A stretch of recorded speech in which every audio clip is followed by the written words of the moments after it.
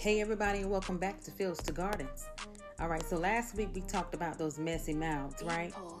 Now, this week we're going to talk about being tried. So all last week I guarded my tongue. When something came out that wasn't appropriate, I tried to fix it immediately because that's not what we want to be. You are what you speak, right? All right, so this week though, I'm going to ask you this. Part 2. Have you ever been tried? You said, oh yeah, that's why I got that messy mouth, Dina. Yeah. No, let me tell you. Someone or something took you to a place before that had no end. How did you feel? I'm going to tell you how you felt. You had a moment of empowerment, pride, and completion.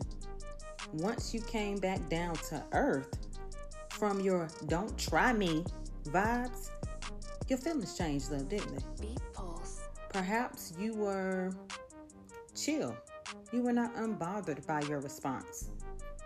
Maybe you were remorseful and even disgusted with yourself at how you responded after being tried. What about being relieved and intrigued? Any of that apply to you? Well, whatever the feelings after, the actions prior were connected to them, right? What you did prior was connected to your response. Dina, where are you going with this? Okay, this is where I'm going. I thought you would never ask. Let's talk about that vibe. Don't try me. You are not alone. Today, I have been tried, but let me tell you something. Are you ready?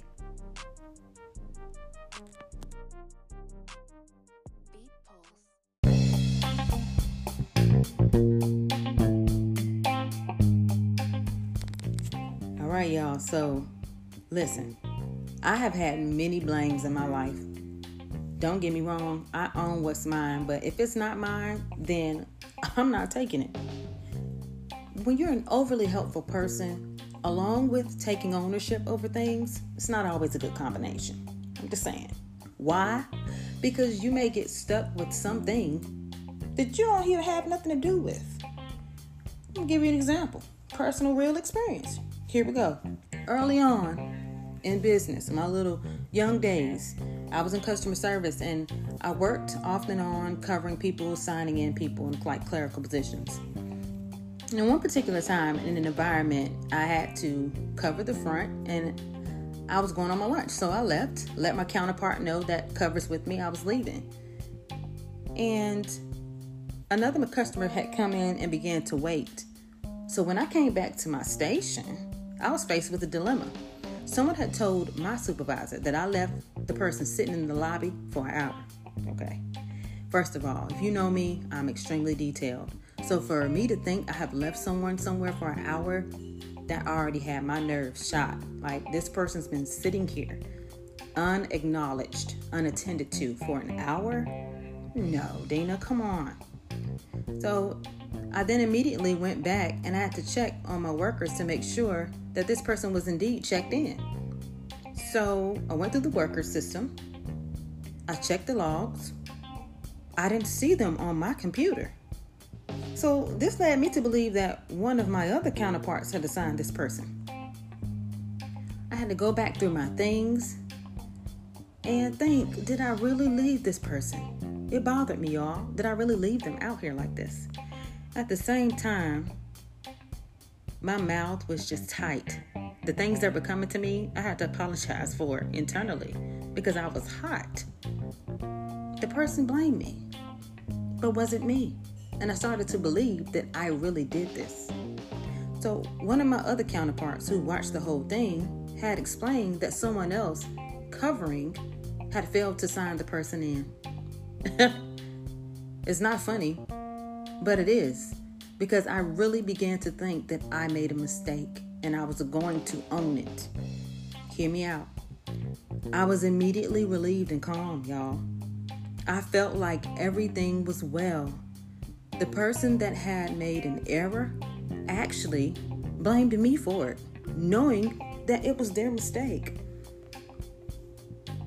What do you think I did? Well, I wanted to do many things. I wanted to tell this person off. I wanted to embarrass them right there. I wanted to stop talking to them. Does that sound about right? When somebody tries you? Yeah, I know what you mean. It does.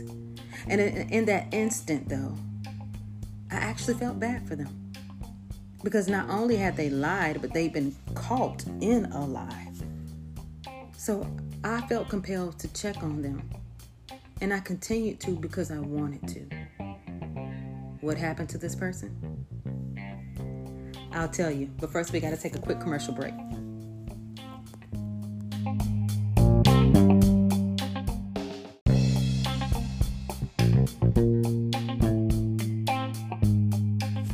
I told you better get out there and vote. All right. I'm going to see you at the polls. November 3rd. You can actually go now, okay? All right. So let's get back to what I was saying. So you want to know what happened to that person, right?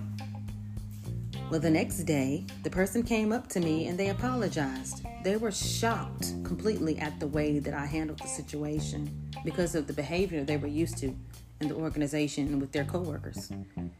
It actually changed them and made them become better.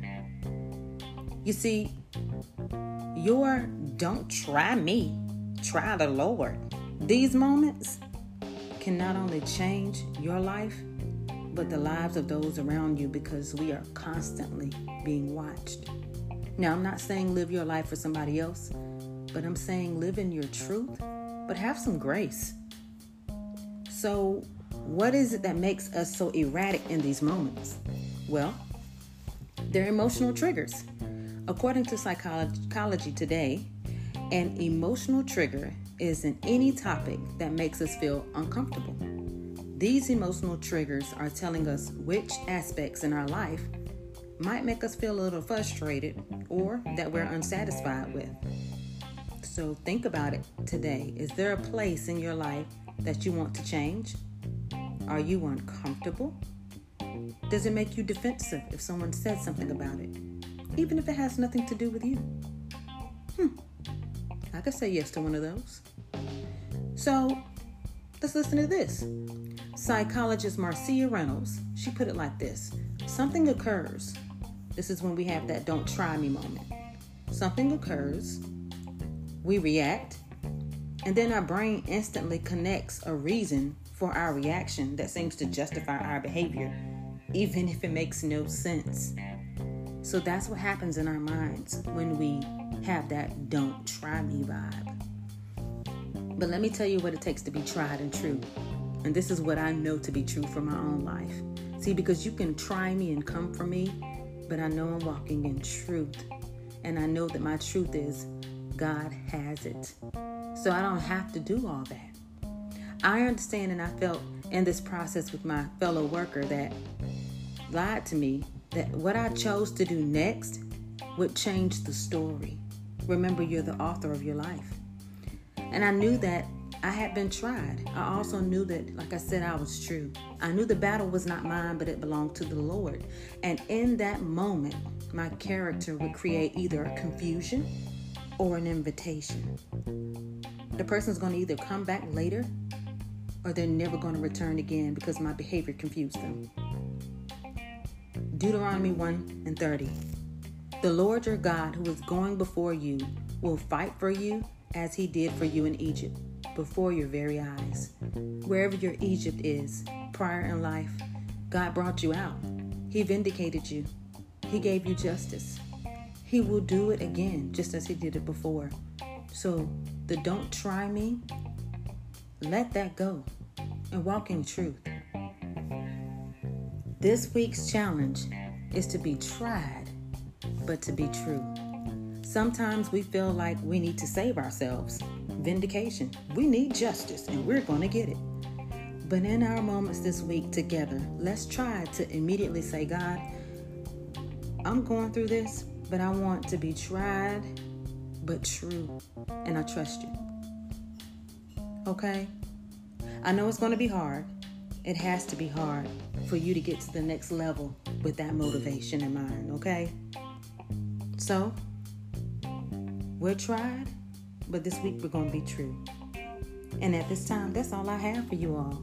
You know, like I say, I love you so much. I really do. And I want us to continue to grow from fields to gardens. Bye now.